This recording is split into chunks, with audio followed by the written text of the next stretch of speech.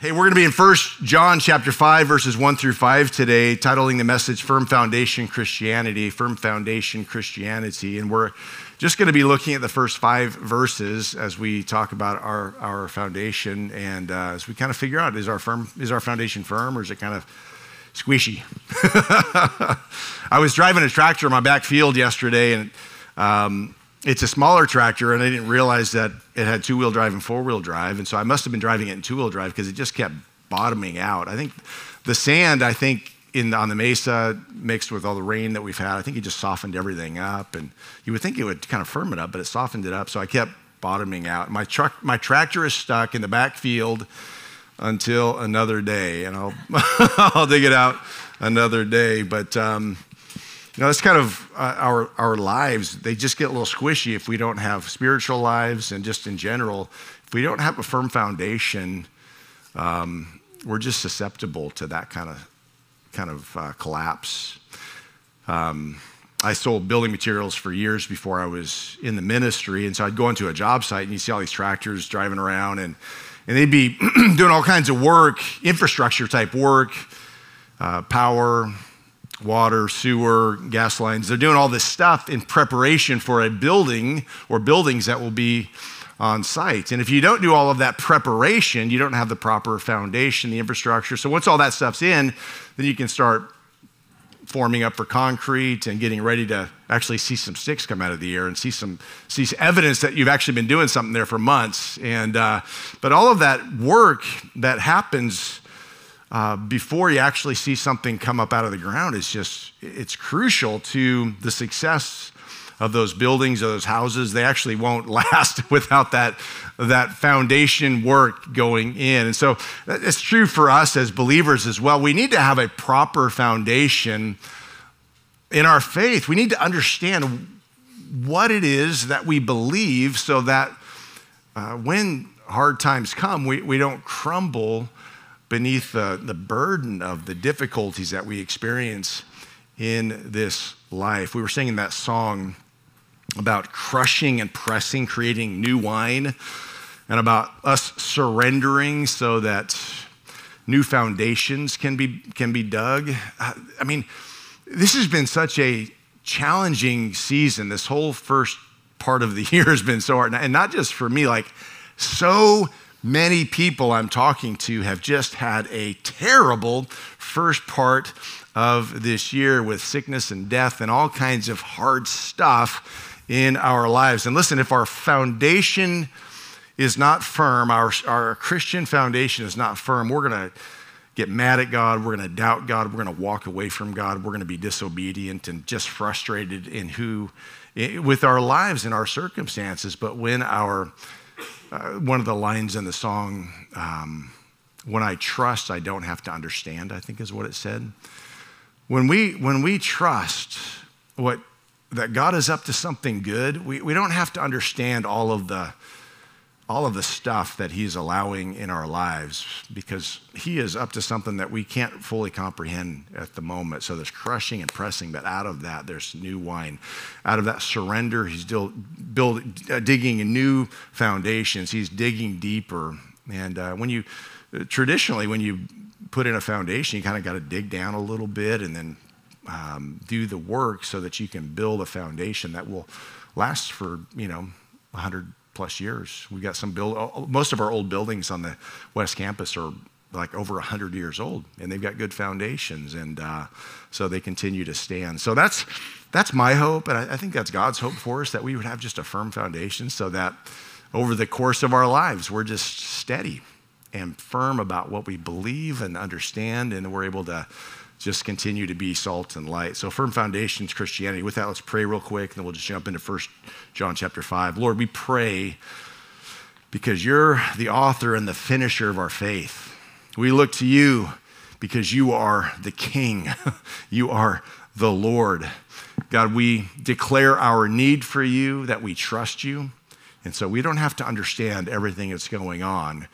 The crushing and the pressing, it's producing something through all of that pain and discomfort. There's something beautiful coming. And so Lord, whether we experience that today or tomorrow down the road, there's something that you're strengthening us for. And I believe that. I believe that you're strengthening us for this season in our world, Lord, our culture. And so, Lord, we don't want to lose heart and get squishy with our faith, but we want to be firm by the grace of God, standing firm in Jesus' name, knowing what we believe, why we believe it, and what we're here in this earth to do. So, Lord, help us to do so, believing all of these things so that we stand firm and we have a firm foundation. In Jesus' name, amen. We're actually going to get our 3 points, all of our points out of the first verse today. 1 John 5:1. So I'll read the verse and give you the points and talk about it, and then we'll just keep talking. It's going to be a long message today. So did everybody get some coffee? Do you think I'm kidding? It's not going to be really long today. Do we need another coffee break? If we're good? Okay, good. Steve's good in the back. If he's good, I'm good. So here we go. It may not be that long, but I figured I'd tell you, have your expectations way out here, and then if it's shorter, then you're like, oh, that wasn't too bad. But if I say it's going to, be normal service and it goes long, then you're kind of mad and kind of frustrated. So it's going to be really, really long and painful. There we go. Here we go. 1 John 5:1. Everyone who believes that Jesus is the Christ has been born of God, and everyone who loves the Father loves whoever has been born of him. Firm foundation Christianity. Number 1, we must believe that Jesus is the Christ. What does that mean? What does it mean that Jesus is the Christ? Christ is not Jesus' last name. It is his position. It is his title. Christ means anointed one. Christ is the Greek word, and the equivalent in the Hebrew is Messiah. Christ is the Messiah. He is the King. As we think about yesterday in England, the coronation of King Charles was anointed the King of England. As we think about the Old Testament, the prophet Samuel would anoint the king. He anointed Saul as king, and then David. There was a process whereby people recognized the person, the work, and the authority of another. Jews have long believed, when the Bible talks about Messiah, the Jews had long believed that God would send a Messiah to be the Savior of mankind. And as we read through the Old Testament, we see pictures, prophetic words, messianic prophecies that speak of Jesus. And if you read Isaiah 53 specifically, there's prophetic words that speak to exactly what Jesus experienced in the earth. Jesus declares himself in his earthly life and ministry to be the long-awaited Messiah, the one that the Jewish people had been waiting for. You can read about that in Matthew 16, Luke 4, John 4. Jesus declares himself to be the Messiah. He is the Messiah who takes away the sins of the world. Jesus also declares himself to be the Christ, the anointed one, the King, in Luke 24, 46 through 47. After his resurrection and right before his ascension, Jesus is talking to his followers, and this is what he says. Luke 24, 46 and 47. Then he, Jesus, said to them, "Thus it is written, and thus it was necessary for the Christ to suffer and to rise from the dead on the third day." Who is he talking about? He's talking about himself. What had just happened? Well, Christ was crucified and buried and resurrected on the third day. So before his ascension, he's reminding his followers that everything that has happened was necessary. And it was written about. Thus it is written, and thus it was necessary for the Christ to suffer and to rise from the dead the third day. Verse 47, and that repentance and remission of sins should be preached in his name to all nations, beginning at Jerusalem. So realizing that this that had been written about and communicated about had happened, had unfolded before their very eyes, now they had this responsibility to take this message of the Christ, the Messiah that had come. They had this responsibility and this opportunity and this responsibility to take this message to those in their sphere of influence and beyond. So we must believe that Jesus is the Christ as part of our firm foundation. And to believe that he is the Christ goes far beyond an academic admittance declaration. So if Jesus is the Christ, if he is the Son of the living God, if he is the anointed one, the King of all kings and the Lord of all lords, then what do I do with that? John is challenging his people, his readers then and now, that we've got to do something with this revelation, with this information. Jesus is the long-awaited anointed one, the Christ, the Messiah, the Son of the living God. We must believe that Jesus is the Christ as part of our firm foundation.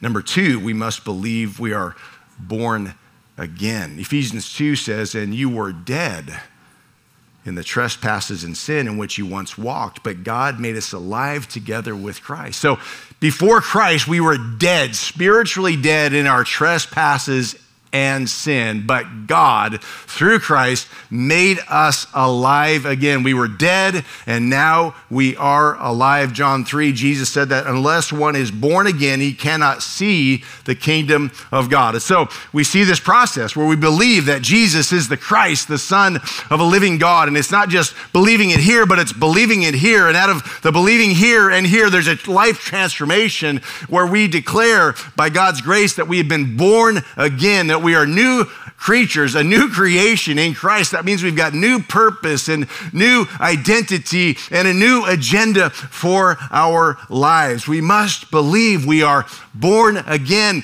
Getting saved is it's not fire insurance or life insurance. It's not like joining the gym where you're joining the church or becoming it's not that, but it's the life transformational process of recognizing that I am dead in my trespasses and sin, but God rescued me and he gave me new life because he forgave me and he has set me free. And so my life is brand new. I am a born again follower of the Lord Jesus Christ. And without that process of being born again, I actually never see the kingdom of heaven. Without that process, I haven't fully understood and believed that Jesus is the Christ. Because if I believe that Jesus is the Christ, that he is the anointed one, that he is the long-awaited Messiah, if I believe that, here and here, my life will be transformed. I will be born again in Christ. And part of that firm foundation, number three, we must believe in our call to love.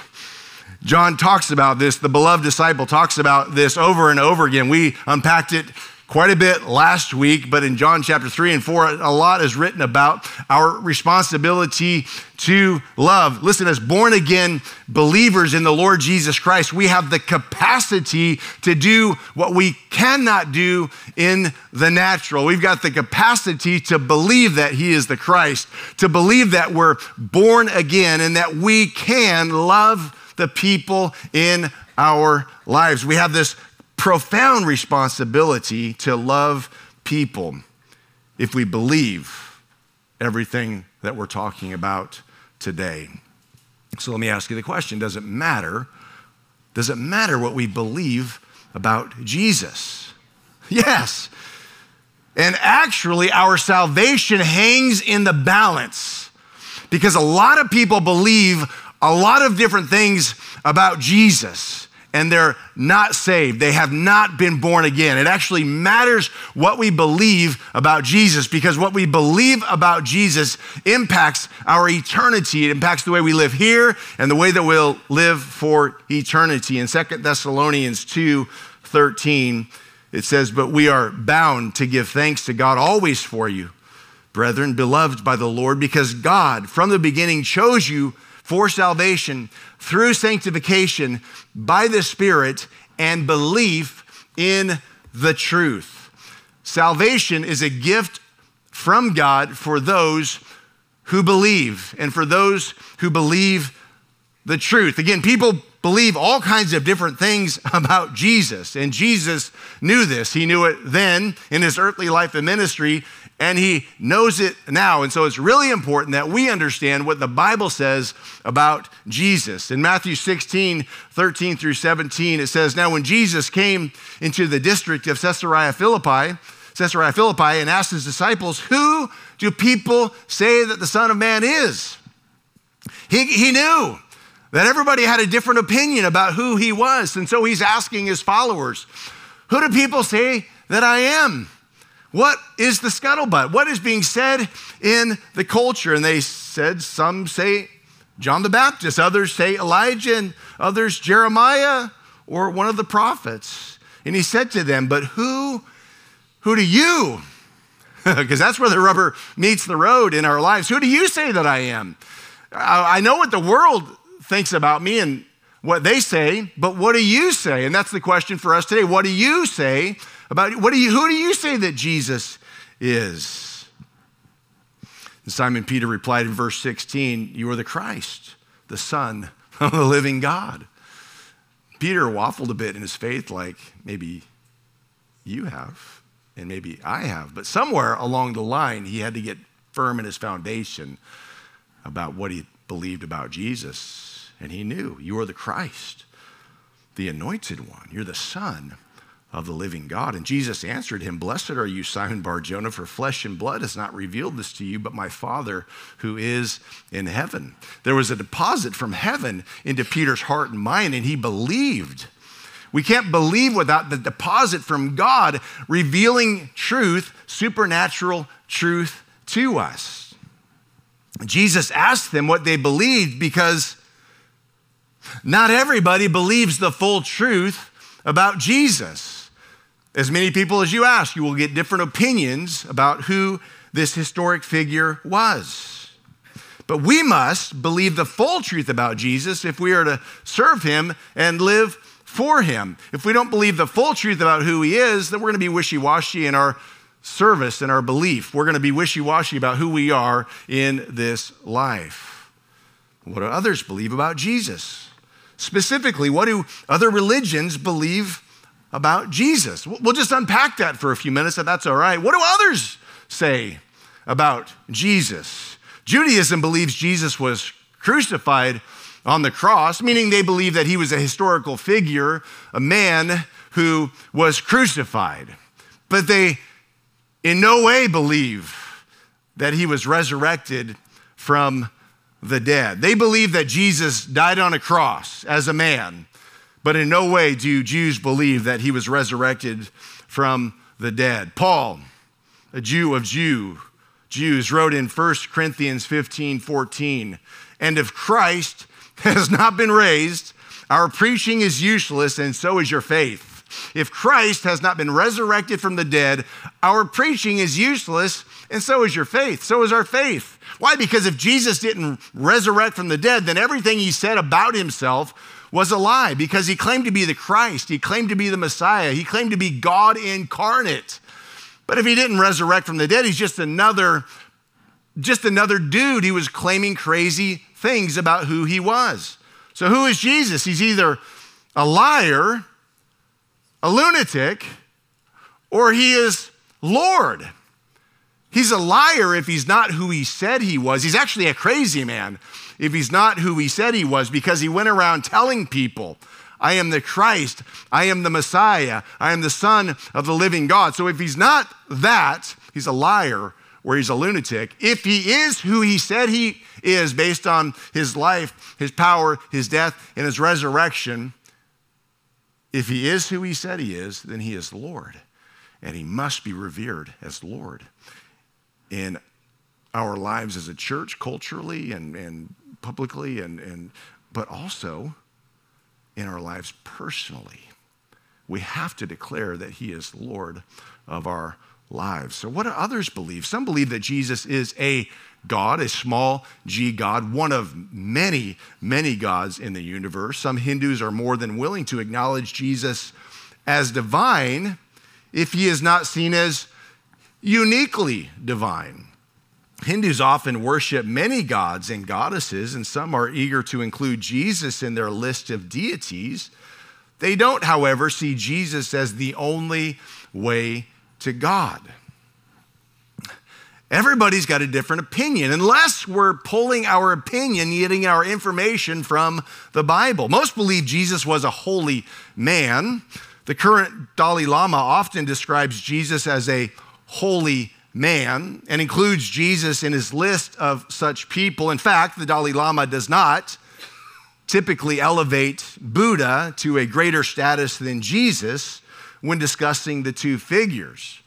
The Dalai Lama met frequently with the Pope in the early part of the 21st century and showed great respect for the teaching and person of Jesus Christ. But you can't actually show great respect for the teaching and person of Jesus Christ if you don't acknowledge that he is who he said he is.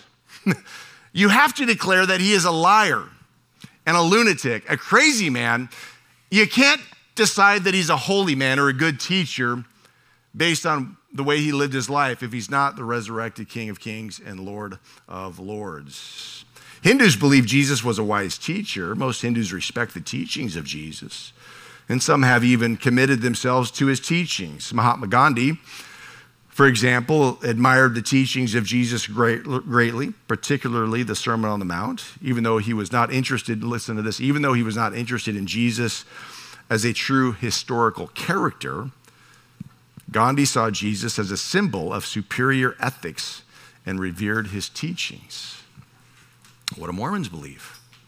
We've got Mormons all around us. What do they believe? Let's watch a 6.5-minute video by Jeff Durbin as we discuss the topic. The Mormon says Jesus Christ, Heavenly Father, resurrection, Bible, salvation, cross, all those things. They use our language. They speak our ghetto language. They borrow it, but they pour entirely different meanings into it at every point. When the Christian says, ready, Jesus Christ, you are immediately right now interpreting. When you think Jesus Christ, you're automatically, as a believer, thinking in terms of what the Bible tells you about Jesus Christ. You're thinking John 1:1.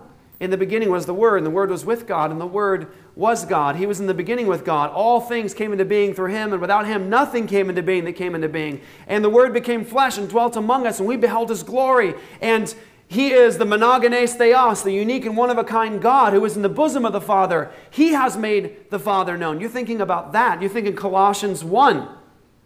That He is the firstborn over all creation. Prototokos means He has the preeminence. He is the firstborn over creation. Doesn't mean born. It means firstborn over creation as in He is the heir over all creation. The firstborn, He is the heir. He has all preeminence. And it says, in Him, in Jesus Christ, all things were created, whether in the heavens or on earth, visible or invisible, whether they be thrones or dominions or principalities or powers, all things created through Jesus Christ. You see, we all do that, right? When you say Jesus Christ to a Mormon, they are thinking, immediately redefining, Jesus Christ, the literal offspring of Heavenly Father, Elohim, and one of His goddess wives in the pre-existence. Jesus Christ, Lucifer's spirit brother, not the creator of Lucifer, his spirit brother. Classic Mormonism taught that Jesus Christ came into the world, was a polygamist. His atonement began in the garden, was finished on the cross. Your works end up being the basis, ultimate basis of whether or not you are making it into the celestial kingdom, the highest kingdom. Mormonism teaches about Heavenly Father, that He is one God among many gods. That He had a God before Him, who had a God before Him, who had a God before Him. It's an infinite regression of gods, and ultimately the goal in Mormonism is to become a god or goddess over a planet, just like the God of this earth did. Joseph Smith said, many men say there is only one God in the history of the church. He says the Father, the Son, and the Spirit are only one God. He says, I say that's a strange God anyhow. 3 in 1, 1 in 3. It's a curious organization, all to be crammed into one God according to sectarianism. He said he'd be a wonderfully big God. He'd be a giant or a monster. He says, I wish to declare I have always and in all congregations when I have preached on the subject of the deity, it has been on the plurality of gods. Many gods. When Joseph Smith gave the Pearl of Great Price to the Mormon people, there are 4 standard works: the Holy Bible, the Book of Mormon, the Doctrine and Covenants, and the Pearl of Great Price. When he gave the Pearl of Great Price to the Mormon people, he redefined and retold the story of creation. Instead of in the beginning, God created the heavens and the earth, he said, in the beginning, the gods created the heavens and the earth. In the King Follett Discourse, he said, in the beginning, the head of the gods came together and formed a council. The head of the gods came together in the council of gods. Many gods. Joseph Smith says this in the King Follett Discourse, his most clear message he ever gave on the subject of God. He says the message was given to him by the Holy Spirit. So it's direct revelation from God. It's not his own understanding and interpretation. He said it was from the Holy Spirit. And he says this, I'm going to tell you how God came to be God. I'm going to tell you how God came to be God. He says, we've imagined and supposed that God has been God from all eternity. He says, I will refute that idea and take away and do away the veil so that you may see. You've got to learn to become gods yourselves the same way all gods have done before you. That is the substance of the Mormon faith. It's not, listen, for the Christian. We say, like, what the gospel is about is that we get God. Piper has a book. I love it, the title. It says, God is the gospel. That's it. For the Christian, the good news is I get Him. It's not, I get to go to heaven one day. We got to get away from that. By the way, that's not how the apostles preach the gospel. Do you not want to go to hell? Do you want to go to heaven one day? Pray this prayer with me. Not the gospel. Not the gospel. Not how it was preached. The apostles preached the gospel of reconciliation and peace with God through what Jesus did. They call people to repentance and faith to be reconciled now. So for the Christian, we hear about Jesus and the gospel. We think about, I have Jesus and He has me. I know God. I'm forgiven. I'm at peace. For the Mormon, salvation isn't simply being reconciled to God and peace with God. For the Mormon, it is working through exaltation to move through the different levels of heaven ultimately, through your obedience, through temple service, through baptism for the dead, through genealogies, through your works of righteousness, through your tithes, not simply because of the work of Jesus Christ, who's a different Jesus anyway. It's working through exaltation to become a god and goddess over a planet, just like the God of this world did. But they use our terminology. And so the goal in evangelism with the Mormon is to get through the basic surface level Christian language. It sounds like the garden when it was promised, you shall be like the Most High God. The enemy's tricks are the same as they've always been. What do the New Age movement believe about Jesus? Nothing could be more diverse than the New Age movement when related to the identity of Jesus. Perhaps most striking, however, is the pluralism and relativism existing within the movement. But any attempt to identify Jesus as the singular God of the universe will surely be rejected. Many New Age believers are willing to consider the teachings of Jesus, however, and the Christhood of Jesus is often described as something all of us could attain. In this sense, Jesus is seen as a man who completed a process of spiritual evolution, ever successive generations of reincarnation, becoming an enlightened master. Biblical Christianity declares that Jesus is the only way to God. We have to be okay with the narrowness of the gospel. We have to be okay what the Bible says, that the way to life is narrow and few are on that path. Wide is the road to destruction, and many are on that path. We have to be okay with the idea that the gospel is narrow and the way to the Father is only through Jesus Christ. In this culture, we're way too easily offended, and we don't want to offend anybody. And so our desire to be friends with everybody hinders our ability to minister to anybody at all, because we're afraid that if we speak the truth in love, it will be rejected.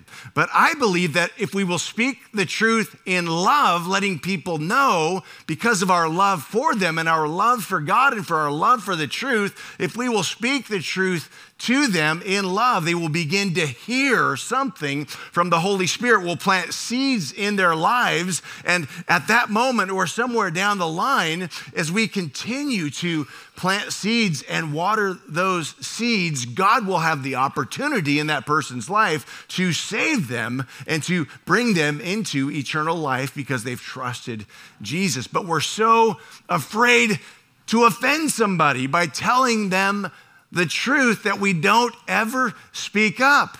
And we look at the surface of what people believe, and we're duped into believing the same things that we believe as followers of the Lord Jesus Christ. I was talking with, over the years, I've talked to a lot of people, but recently I talked to a guy who had an encounter with a Muslim family at a coffee shop. And he had many encounters with this Muslim family. And they talked about how much they love Jesus. And as he had these encounters with them, he began to believe that they served the same Jesus that we as Bible-believing Christians serve. I said, no. I said, you have to look deeper into what they really believe. They don't believe what we believe as believers in the Lord Jesus Christ. They don't believe that Jesus is the anointed one, the Christ, the long-awaited Messiah, that he died for our sins, and that the only way to the Father is through him. They do not believe that. I had another conversation with a friend of mine who was at this particular church for 40 years, had served in leadership at this church, had been an elder in this church over the course of 40 years. And he had a guy that at work that he worked with who was a Mormon. And he came to me and he said, I think Mormons are Christians. I think that they believe in the same Jesus that we believe in. And I said, no, they don't. I said, you have to look deeper at what they really believe. You can look at an LDS website and you can see that they keep it very surface. And if you're not careful, you can buy into the idea that they actually believe what we believe. They do not, as has been evidenced by this video. They do not believe what we believe. And so we have to understand and be okay with the narrowness of the gospel. And if we're not okay with the narrowness of the gospel, we will never stand firm and believe what Jesus said and what he had called us to do. But when we believe that he is the anointed one, the Christ, the Son of the living God, that he is the one and only Messiah, and that he is the one and only way to God the Father. When we believe that, and when we have our minds and our hearts transformed by that truth such that we are born again, we think differently, we believe differently, we live differently. When we are born again and then begin to live our lives the way that God has called us to live our lives, loving God with all of our heart, soul, mind, and strength, and then loving others as ourselves.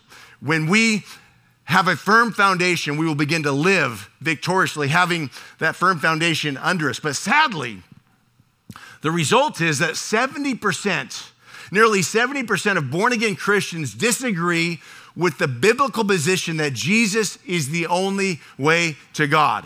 7 out of 10, 70 out of 100, 700 out of 1,000. You do the math. 70% would disagree with the assertion that that Jesus Christ is the only way to the Father. The survey also found that among the top reasons given by born-again Christians for not telling others about their faith is the acceptance of pluralism, universalism. All roads lead to Rome. every person's faith will ultimately lead them to God. It's absolutely a lie from the pit of hell. It's absolutely not what the Bible teaches, and it's absolutely what we need to get our hearts and minds around to believe what Jesus has called us to do so that we might live differently. If we don't believe that Jesus is the Christ and all that that implies, that he is the Christ, the anointed one, the only Christ, the only anointed one, the Messiah, if we don't believe that apart from him, we can never find new life and find the Father. If we don't choose to believe that, we will never really have a born again experience. We will never really live our lives the way that God has called us to live our lives.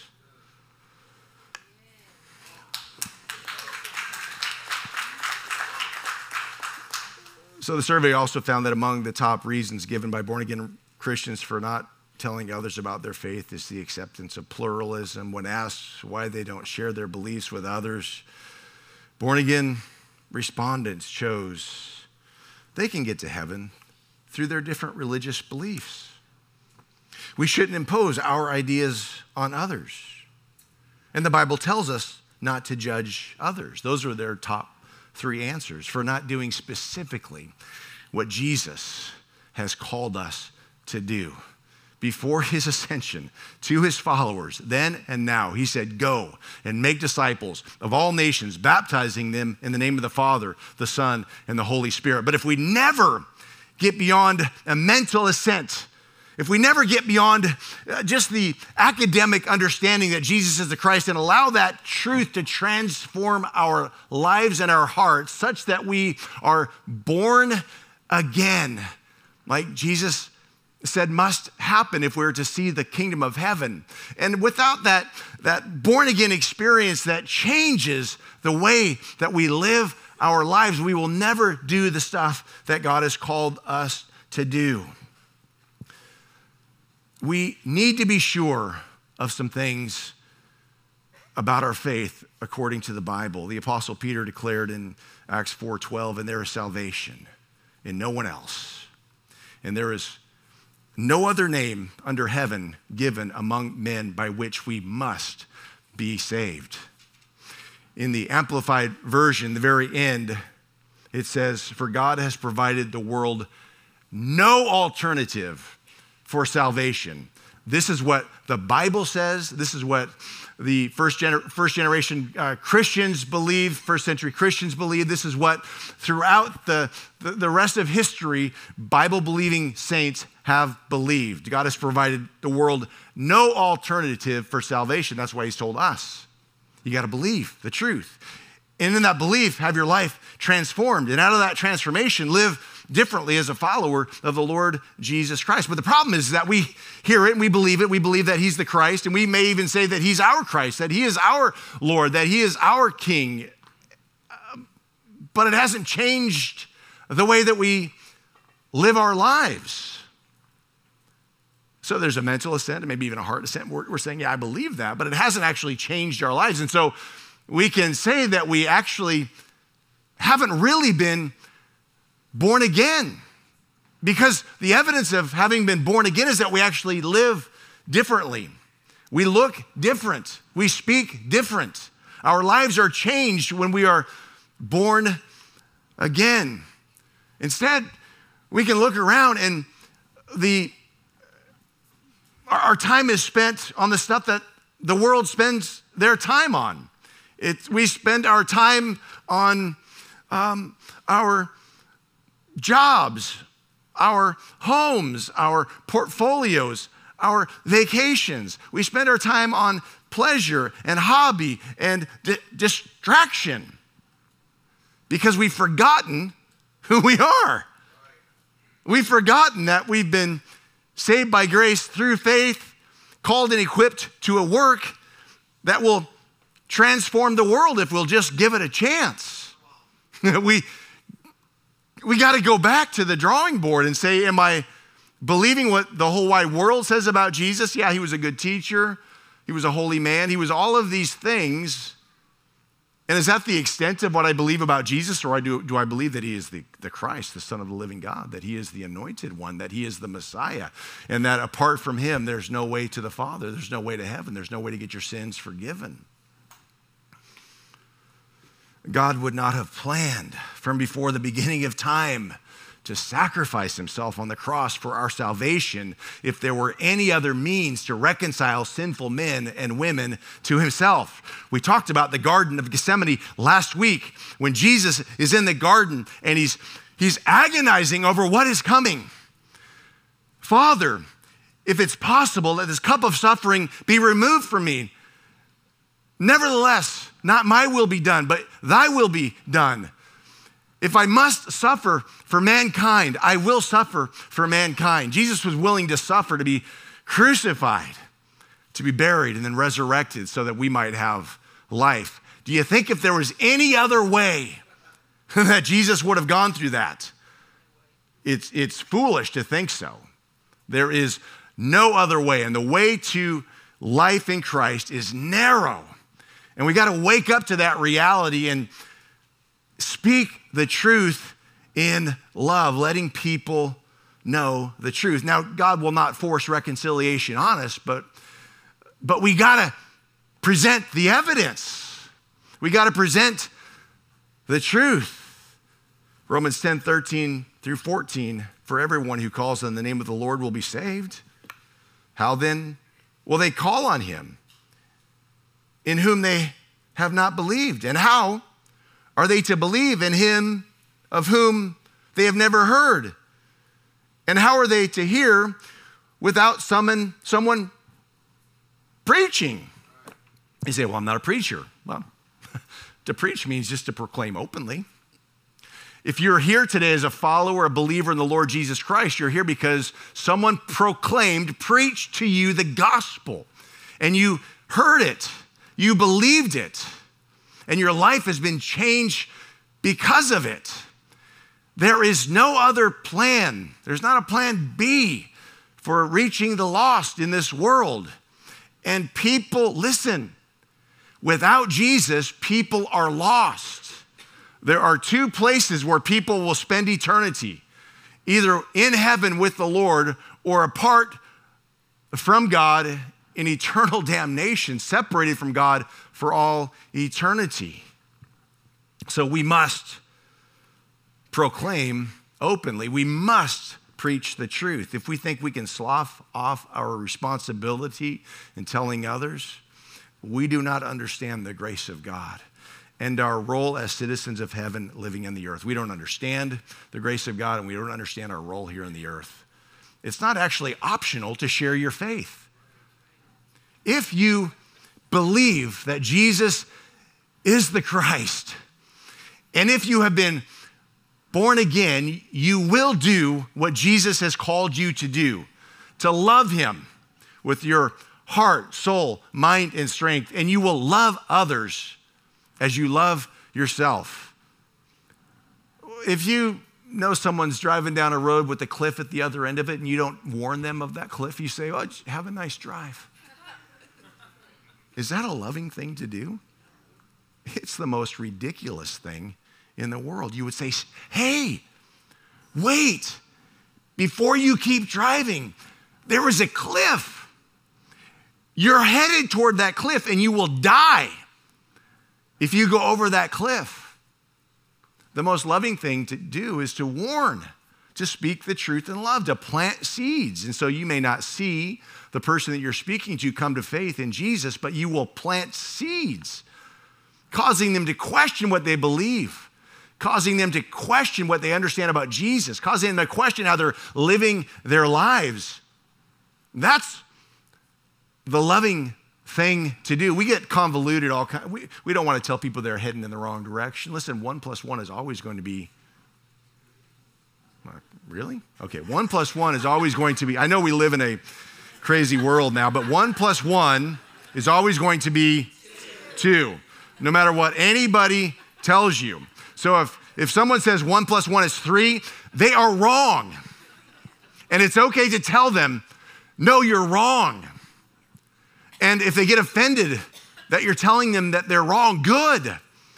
we need our senses offended so we wake up and believe the truth. And so if someone is heading down the wrong spiritual path, it's incumbent on us to tell them, you are heading down the wrong spiritual path. There's a way that seems right to a man, but the end thereof is the way of death. Can I show you the way to life? And then we just begin to tell them about the way to life. And so this is what is going to happen when you get to heaven, should you make it by the grace of God. You will stand before the Lord and he's going to say, what did you do? Because if it's about house, portfolio, bank accounts, vacations, hobbies, and distractions, that is like wood, hay, and stubble. It will be burned up. The only thing that will survive the testing fire, the purifying fire of God, is the things that are eternal. Everything else is wood, hay, and stubble. So what are you spending the bulk of your time on? Is it going to be burned up? The things that last forever are the things that you do for God. Praying for people, sharing the gospel with people, serving Jesus, serving people, loving God, loving others. That's the stuff that will last, like precious metals. So when you stand before the Lord, which you will all, I will, you will, he's going to ask you, what did you do with your life? And if all you did with your life amounted to wood, hay, and stubble, it will be burned up and you will stand there alone without any good answer for the Lord. I'm just telling you, that's what's going to happen. This is what your future is. What you want to be able to say is, Lord, I'm here by your grace. And by your grace, I tried to use my talents for your kingdom purposes. I tried to love people who didn't deserve my love. By your grace, I shared the gospel with people who were not understanding the gospel. By your grace, I prayed for people. Lord, I had the opportunity to pray for people and believe with people that they would hear from you and find you and find new life in you. Lord, by your grace, I discipled these people. Lord, by your grace, I baptized these people. Lord, by your grace, I prayed with these people that they might know you and follow you. And by your grace, Lord, there are people here who, by your grace, they would not have been here if I didn't speak up and step up. By your grace, Lord, I didn't waste my life. By your grace, Lord, I finished well. Because you're good, and because you continue to haunt me with this reality and with this truth, Lord, I finally did something about it by your grace, Lord. Thank you that you saved me. Thank you that you called me for such a time as this. Thank you, Lord, that you put within my heart and my mind an urgency of the reality that I've got purpose in the earth. Thank you, Lord. Thank you, Lord. Thank you, Lord. Thank you, Lord. You don't want to say, I built a great house, Lord. You don't want to say, man, I had so much money in the bank. You don't want to say, man, I had some amazing vacations. You don't want to say that kind of stuff. Bad ideas when you're standing before the Lord. If you're a believer today, it's because someone proclaimed openly the truth about Jesus Christ to you. Truth is revealed to us by God when we hear, when seeds are planted. And the ability to live out that truth is given to us by God, as it was to his disciples, as it is to us who believe. It's revelation from God that causes us to believe that he is the Christ. And out of that belief, we're transformed and we're born again. That means I am living differently now that I'm a follower of Jesus. My life is different because I know Jesus. And out of that knowledge and transformation, others will know Jesus because I'm going to love them into the kingdom. I'm going to make sure that I'm not easily offended and holding a grudge and being angry at the people that God has put in my life, because that's the tool of the enemy, to get us angry and disjointed and out of just frustrated with people so that we won't share the gospel with them. But how about if we decide, man, instead of getting angry, man, I'm just going to pray for this person. Instead of getting angry with them, I'm going to figure out a way to serve them. I'm going to kill them with kindness. I'm going to win them with the love and the grace of the Lord Jesus Christ. Instead of being angry, I'm going to serve them.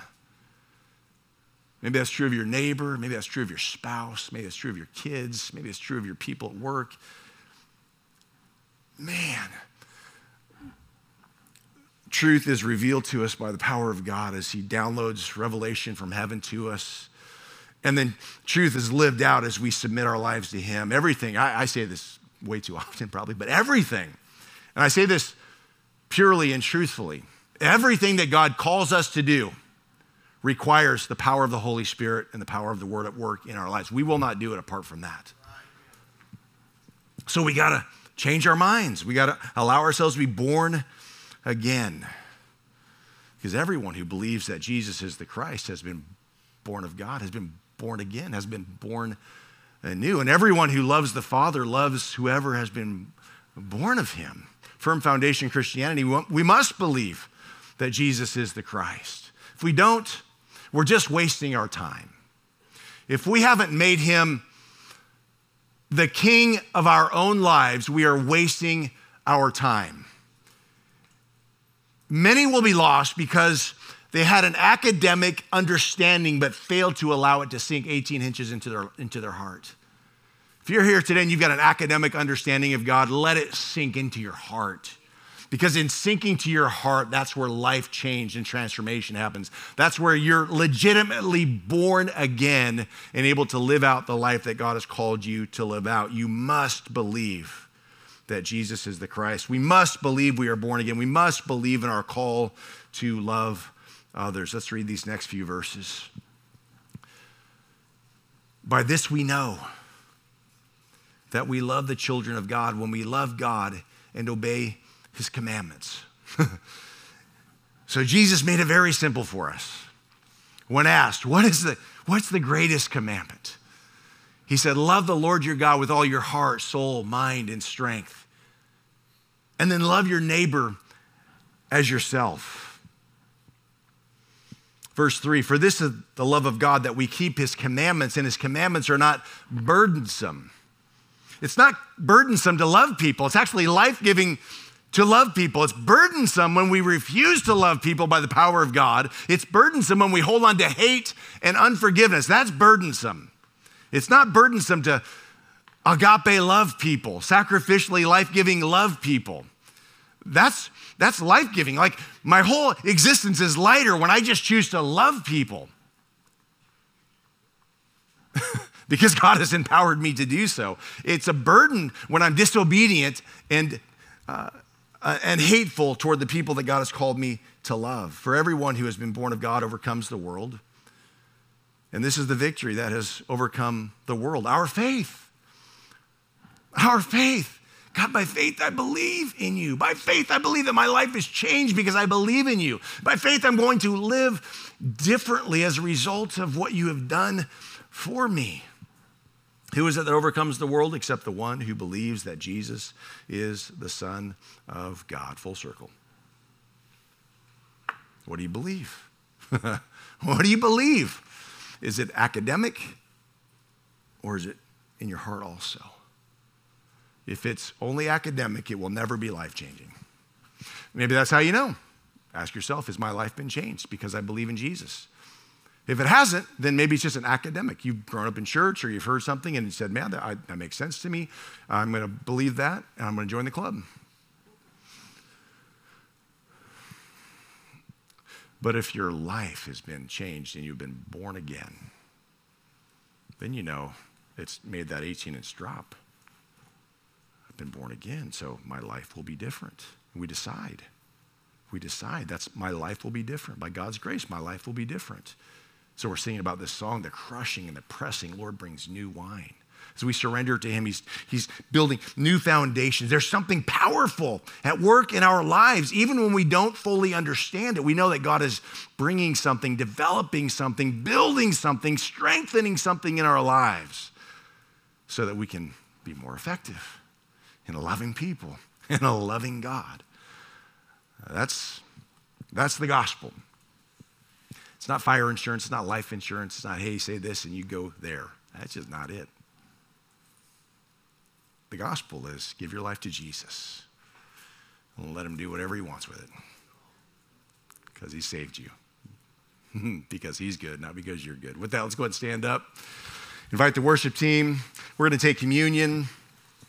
Hey, can I just challenge you? Don't take communion if you're not. The scripture warns us that we got to take communion with the right heart. And so if your heart's not right with God, if you're not willing to confess your sin and make Jesus the Lord of your life again today, maybe you've struggled this week and you're like, I don't want to. If you confess your sins, he is faithful and just to forgive you and to cleanse you from all unrighteousness. Don't come to the Lord's table without confessing your sin and confessing your allegiance and giving him your life afresh. Lord, I do that today. Lord, I'm so thankful for new life in you. And as much as I mess up in this life, God, you are faithful to forgive me and to keep me on the right path, Lord. So I'm taking communion, Lord, in remembrance of what you did on that cross, because there was no other way. You gave your life. And so I'm taking communion today, Lord, because I'm remembering and I'm filled with gratitude. And I'm saying, Lord, I want to keep fighting the good fight of faith, Lord. I don't want to give up. I want to finish well. So Paul wrote in 1 Corinthians 11, for I received from the Lord what I also delivered to you, that the Lord Jesus on the night when he was betrayed took bread. And when he had given thanks, he broke it and said, this is my body, which is for you. Do this in remembrance of me. In the same way, he took the cup after supper, saying, this cup is the new covenant in my blood. Do this as often as you drink it in remembrance of me. For as often as you eat this bread and drink this cup, you proclaim the Lord's death until he comes again. And so, Lord, we do that. We take it. We proclaim the death, the substitutionary sacrifice on the cross, the propitiation, the cleansing, the removal of sin. Lord, we thank you for that. So, Lord, as we worship, we're going to be prayerful as we take communion, as we take the elements. Lord, we want to worship you in spirit and in truth. In Jesus' name, amen.